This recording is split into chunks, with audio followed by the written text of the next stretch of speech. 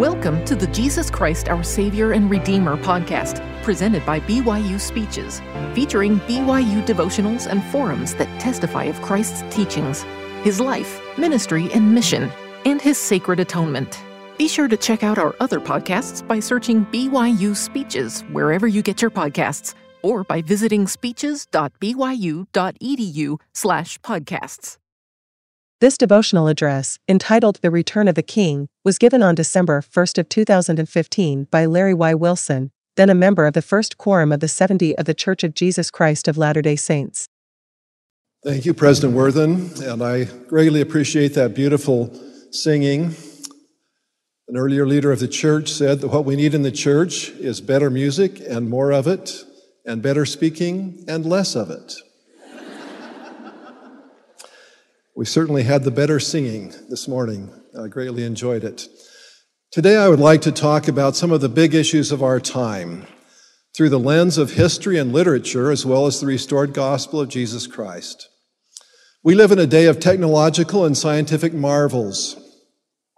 It is also a time of uncertainty, one in which many question whether or not faith and religion have a place in their lives or in the public square. You too will have to decide whether faith has an enduring place in your own life. In fact, there are dramatic changes occurring within this country as it relates to faith and religion. A recent Pew Research Center study reported a dramatic decline in the share of the U.S. population that identifies as Christian. From 2007 to 2014, in just 7 years, it fell an extraordinary 8 percentage points. While the drop is occurring across the board, it is especially pronounced among young adults. The world today poses many threats to faith in God, and the unfortunate fact is, faith in God is waning. This is not the first time in history such a crisis of faith has loomed. There was a similar period around 100 years ago. As the 20th century opened, the world held great hope and enthusiasm for the future. Science was supplying astounding breakthroughs at every turn, and the world seemed to be rushing toward a modern period when mankind, through its own self-generated progress and technology, might finally be able to solve the ancient problems of our world. Consider some of the varied discoveries and inventions in just the first decade of the 20th century. The modern escalator was invented, perhaps a kind of metaphor of man's supposedly inevitable rise. Marconi sent the first transatlantic radio signal. The vacuum cleaner and the tractor were developed, harbingers of liberation from more arduous forms of labor. The Wright brothers flew the first manned flight. Albert Einstein stunned the world with his theory of relativity. Henry Ford produced over 10,000 cars on the first assembly line of its kind. The world saw its first talking motion picture, and Marie Curie discovered radium.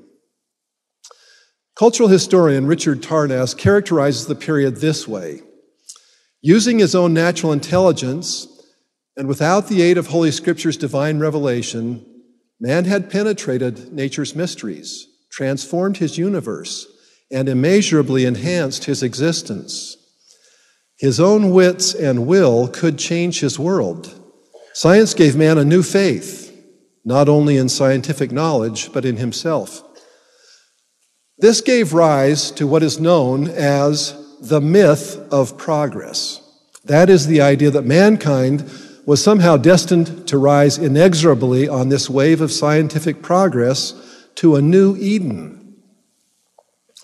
So it was that on the eve of the First World War, as the quest for power and political dominance reared its ugly head yet again in Europe, the response was a sadly naive one. If war must be fought because of the aggression of certain nations, then it must be fought. But most saw it as the war to end all wars. The belief was strong that the future was unquestionably bright. However, World War I did not end all wars. The staggering cost of this terrible war dealt a blow to pre-war optimism. World War I was expected to be brief. However, it lasted for more than 4 years. By the time of the armistice, more than 9 million soldiers had died, and roughly 37 million were wounded. New technologies, such as machine guns, high explosive shells, poison gas, and the movement of troops by railway meant that more men could be killed more efficiently than in any previous war, and they were. On average, there were roughly 6,000 men killed every day of the war. 25% of the young men in France died in the war. In the face of such overwhelming tragedy, Christianity seemed irrelevant to many Europeans and Americans. Added to the blow of the terrible carnage of World War I came the death toll of Spanish influenza in 1918. It infected 500 million people and was estimated to have killed between 3 to 5% of the world's population, making it one of the deadliest diseases in human history. To many of those living at that time, the cosmos seemed to be indifferent and uncaring. Many of the old celebrated values, such as honor, sacrifice, and patriotism, seemed hollow. The realities of the new type of war were staggering. The horror of seeing men blown apart and then seeing and smelling their corpses rot for weeks in the cold mud of the trenches tried the faith that had sent men to fight for king, for country, and for God. As a result, the post-war decades of the 1920s and 30s were decades of disillusionment and cynicism. Faith in God was questioned widely and openly. The notion of inevitable progress was shattered, compounded by a feeling of helplessness and despair. Literature after the war reflected this bleak view, as in Hemingway's A Farewell to Arms and Erich Remarque's All Quiet on the Western Front. Many hoped that the lessons learned in World War I would prevent another world war. Nevertheless, just 2 decades later, the world descended into a second global conflict. Not long after it ended, 2 works of literature appeared that went remarkably against the tide of despair. They were The Chronicles of Narnia by C.S. Lewis and the trilogy of The Lord of the Rings by J.R.R. Tolkien. These 2 men had both been soldiers in World War I and had seen its death and horrors up close. Both men lost many of their closest friends to the war. But remarkably, neither succumbed to the cynicism and atheism that was so often the war's aftermath. Their stories celebrate courage, honor, brotherhood, and faith, especially faith. What might we learn from them as we also face a time when faith is ebbing from the world? Following the war, Lewis and Tolkien went on to become university professors. They taught a generation of students struggling to make sense of the world at a time when faith was openly questioned.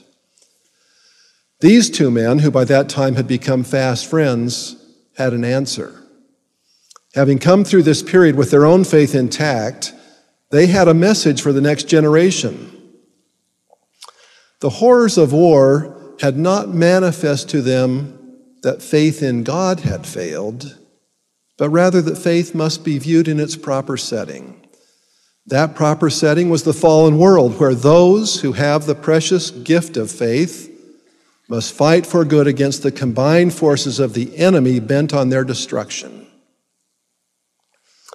One ever-present constant in their works is the reality of evil, indeed a personified ultimate enemy of all that is good. War did not evidence to Lewis and Tolkien that there was no God, but that there was a devil. If we do have faith, then we must hold on to that faith in light of the constant struggle that goes on in the world between the light and the shadow, as Tolkien called it. When my wife and I were raising our 4 children, we loved to read the Chronicles of Narnia to them. Perhaps you are familiar with the fantastical world of Narnia, where animals can talk and witches turn their enemies to stone. Narnia is discovered by 4 human children who find their way into it through a magical wardrobe. However, the power in these books derives not from flights of fantasy, but from the compelling Christian symbolism that permeates them. Lewis conveys his own absolute belief in the reality of Jesus Christ through his creation of Aslan, the lion, who serves as a redeemer for the world of Narnia. For C.S. Lewis, Christ was the most beautiful and important reality in our world. The Lord of the Rings, written by J.R.R. Tolkien, is another fantasy classic which tells of a quest to destroy the powerful and evil One Ring in the fires of Mount Doom. It too seems to be about creatures and places that never existed. And yet, what has made it the most popular book in the 20th century, second only to the Bible, is not its fantasy, but its realism. It is not just about brave hobbits fighting the armies of Mordor, but about the universal heroism of all of us, seemingly little people, who must fight against the evil of their own day in whatever way they can, calling on an inner strength they didn't know they had, as they do their part in the great struggle that is always going on between ultimate good and ultimate evil. Some contemporaries criticized these 2 literary calls to faith. They accused Lewis and Tolkien of hearkening after virtues of a world long past. The disillusioned men and women of the post-war generations were turning to other things, newer gods, that promised to save mankind where the Christian and Hebrew gods had seemingly failed. Communism was particularly alluring to the post-war generations. But whatever gains were made by the forced socialization of countries in the name of communism came at a terrible cost in human lives and human dignity. Millions died in purges and famine. In truth, more people died at the hands of communist dictators than died in both world wars. Other war-weary souls turned to hedonism, the eat, drink, and be merry philosophy that characterized the Roaring Twenties. We might lump in with this group the morally chaotic years that followed the so-called sexual revolution of the 1960s. But turning to the pleasures of the flesh has produced in our own time unprecedented levels of divorce and family breakdown, as it inevitably will. Perhaps the greatest number of those disillusioned with the death of the old world order turned to science. Even though some thoughtful observers pointed out that it was science that had provided the efficient killing tools that made the 2 world wars so deadly, science still seemed to be an attractive solution for many. At least by applying the scientific method, many supposed one could know truth with certainty. People turned to Charles Darwin's evolutionary hypothesis to explain how we got here, and to Sigmund Freud's theories to explain why people did what they did. However, science proved to be a disappointing god. We enjoy so many benefits from science, but it cannot provide the eternal truths by which to guide our lives. And it became apparent that scientists too were human, men and women who have the common weaknesses and frailties shared by all. Over time, science proved that it could be a worthy servant, but made a poor master. Into a world swirling with such alternatives to a seemingly discredited Christianity, C.S. Lewis and J.R.R. Tolkien sent their tales of heroic quests. Both works surprised critics with their popularity. It was as if they had splashed cold water on the faces of their readers, reminding the downhearted that the world had always been a place where good and evil fought for dominance in the human heart. This is a fallen world. The scriptures call Satan the prince of this world. The works of both Tolkien and Lewis contain satanic figures that sought to cruelly dominate human beings, the White Witch in one case, Sauron in the other. What does mankind need in such a world? We need forces to counter the boundless evil and a hero to lead those forces. One of the attractions of Lewis and Tolkien's works is this theme of our need for such a hero, a savior, if you will. On their own, all the characters in the stories we identify with come to a point of their own failure. They need someone stronger than they are. Surely part of the great appeal of the Narnian Chronicles and of the Lord of the Rings is the longing we discover within ourselves for a champion to fight those battles we cannot fight. Listen to this description of the hero Aragorn at the trilogy's ending. What does it sound like to you? But when Aragorn arose, all that beheld him gazed in silence. For it seemed to them that he was revealed to them now for the first time. Tall as the sea kings of old, he stood above all that were near. Ancient of days he seemed, and yet in the flower of manhood. And wisdom sat upon his brow. And strength and healing were in his hands, and a light was about him. And then Faramir cried, "Behold the king!" We can sometimes forget exactly what the great hope of Christianity is. It is not that Jesus Christ will fulfill all of our own natural aspirations for happiness, but it is hope in a triumphant future that only God can and will provide. We read in the Book of Mormon this advice from Alma. "And now I would that ye should remember that as much as ye shall put your trust in God, even so much ye shall be delivered out of your trials and your troubles and your afflictions, and ye shall be lifted up at the last day." The triumph comes at the last day. We too await the return of a king. In the New Testament's 260 chapters, Christ's return is mentioned no less than 318 times. Clearly, the Lord intended for us to think about this and to be ready for it. The chief metaphor of the New Testament relating to the second coming is that of a servant who is prepared for his or her master's return. Each of us faces a choice. We can choose to see ourselves as the Lord's servants and humbly seek to know what he wants us to be doing with the talents and time he has given us. As such, we can seek to enlarge his kingdom and prepare it for his return. Or we may imagine that the story is all about us. Too many fall into this trap. They forget that they are his servants and begin to imagine that he is theirs. They think erroneously that Christ came to make all their dreams come true. For those in such a trap, prayer becomes like dropping memos on a desk in a heavenly office. Could you please take care of this as soon as possible? In the Lewis and Tolkien stories, the good guys are always humble about the lives they find themselves living. They know that they are part of a larger story, and they seek to carry out that part with faithful hearts.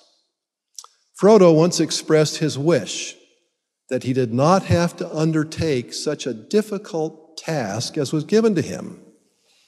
Gandalf replied, "So do I, and so do all who live to see such times. But that is not for them to decide. All we have to decide is what to do with the time that is given us."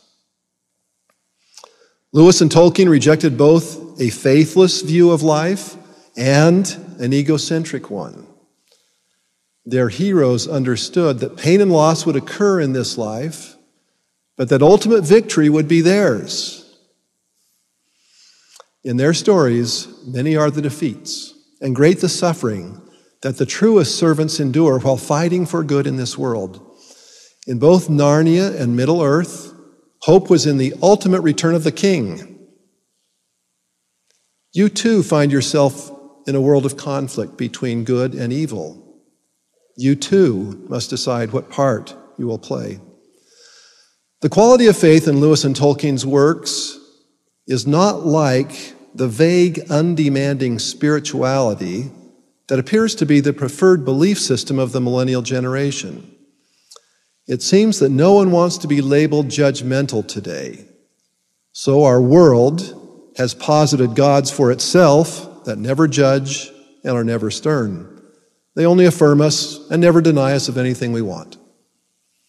But that is not what our friends Lewis and Tolkien believed, especially in the figure of Aslan. Lewis described a loving but stern God who came to save us from our sins and not in our sins. As we raised our children, my wife often told them, Aslan is not a tame lion, as a way to explain that we must come to eternal life on his terms, not our own. We must accept God's will for our lives, even when we don't fully understand it. Listen to this interchange in the Silver Chair, one of the Narnia Chronicles. "Are you thirsty?" said the lion. "I'm dying of thirst," said Jill. "Then drink," said the lion. "Will you promise not to do anything to me if I do?" "I make no promise," said the lion. "Do you eat girls?" she said. "I have swallowed up girls and boys, women and men, kings and emperors, cities and realms," said the lion. It didn't say this as if it were boasting, nor as if it were sorry, nor as if it were angry. It just said it. "Oh dear," said Jill, coming another step nearer. "I suppose I must go and look for another stream then." "There is no other stream," said the lion. And that is the gospel's message to your generation. There is no other stream. Only one contains the water of eternal life. We find a similar metaphor in Lehi's vision of the tree of life. There is only one path that leads to the tree of life. The path is often obscured by mists of darkness emanating from an evil source. Without a hand on the iron rod, some wander in what are called strange paths, and our world is full of such paths. All who followed those paths were lost. We must be humble enough to follow his path and not our own. My brothers and sisters, the enemy of your souls will entice you to take these strange paths, to devote your precious life not to building God's kingdom, but to any other cause. From Satan's point of view, any cause will do if it diverts God's children from the one path that allows them to hold fast to the iron rod and thus receive ongoing revelation. This world is full of alternatives that, if they become one's primary focus, can crowd God himself out of our lives. Alternatives such as social media, fulfilling a bucket list, making lots of money, or an obsession with sports or social causes. There are endless paths in our world other than the one that leads to the tree of life. William Law, an 18th century clergyman, said it well. If you have not chosen the kingdom of God first, it will, in the end, make no difference what you have chosen instead. So please remember, there is a storyline to this world's history. It is an epic tale. It involves a true king who is hidden from the world's sight for a time while his kingdom is ruled over by a wicked pretender to the throne, a cruel despot who seeks to rule by war, blood, and horror. But the true king has true followers, humble servants who are able to see through all the lies and deceptions of the enemy and who seek to build allegiance to the true king. They seek to prepare a people who will be ready to receive him when he comes in glory and defeats the false king, rewarding those who are looking forward to his coming. I have spoken today about Lewis and Tolkien as examples of those who saw the ultimate reality behind all this world's conflicts and inequities, its burdens and sorrows. They knew, as we read in Ether, that good cometh of none, save it be Jesus Christ. That is also my testimony. As we enter the Christmas season, we celebrate the first coming of the Savior to this world. In one of our cherished sacrament hymns, we sing, Jesus once of humble birth, remembering how the King of Kings was born in a lowly stable. It is right that we celebrate that and teach our children to know the real reason we celebrate Christmas. But the song goes on. Jesus, once of humble birth, now in glory comes to earth. Once he suffered grief and pain, now he comes on earth to reign. Once forsaken, left alone, now exalted to a throne. As you think of the Christ child this Christmas season, remember also the sequel to that story, the future return of the King. As you reflect on the stable in Bethlehem, keep alongside it this glorious vision from the Scriptures. And I saw heaven opened, and behold, a white horse, and he that sat upon him was called Faithful and True. His eyes were as a flame of fire, and on his head were many crowns. And he hath on his vesture and on his thigh a name written, King of Kings and Lord of Lords. And so great shall be the glory of his presence that the sun shall hide his face in shame, and the moon shall withhold its light, and his voice shall be heard. I have trodden the winepress alone, and have brought judgment upon all people. And now the year of my redeemed is come, and they shall mention the loving kindness of their Lord, and all that he has bestowed upon them according to his goodness and according to his loving kindness forever and ever. If we are prepared for his coming, if we are looking for it, that day will be a great time of reunion and rejoicing. Make your choice, brothers and sisters, to use your time in the cause that matters most, the one that leads to the millennial reign of Jesus Christ. I bear my testimony to you that he is the true King of this world. Jesus first came as the Christ child, a meek and lowly lamb who offered himself for our sins. He is going to return in glory to receive the acknowledgement of every tongue and the homage of every knee. May we prepare for the return of our King, is my prayer in the name of Jesus Christ. Amen. You've been listening to the Jesus Christ, Our Savior and Redeemer podcast, presented by BYU Speeches.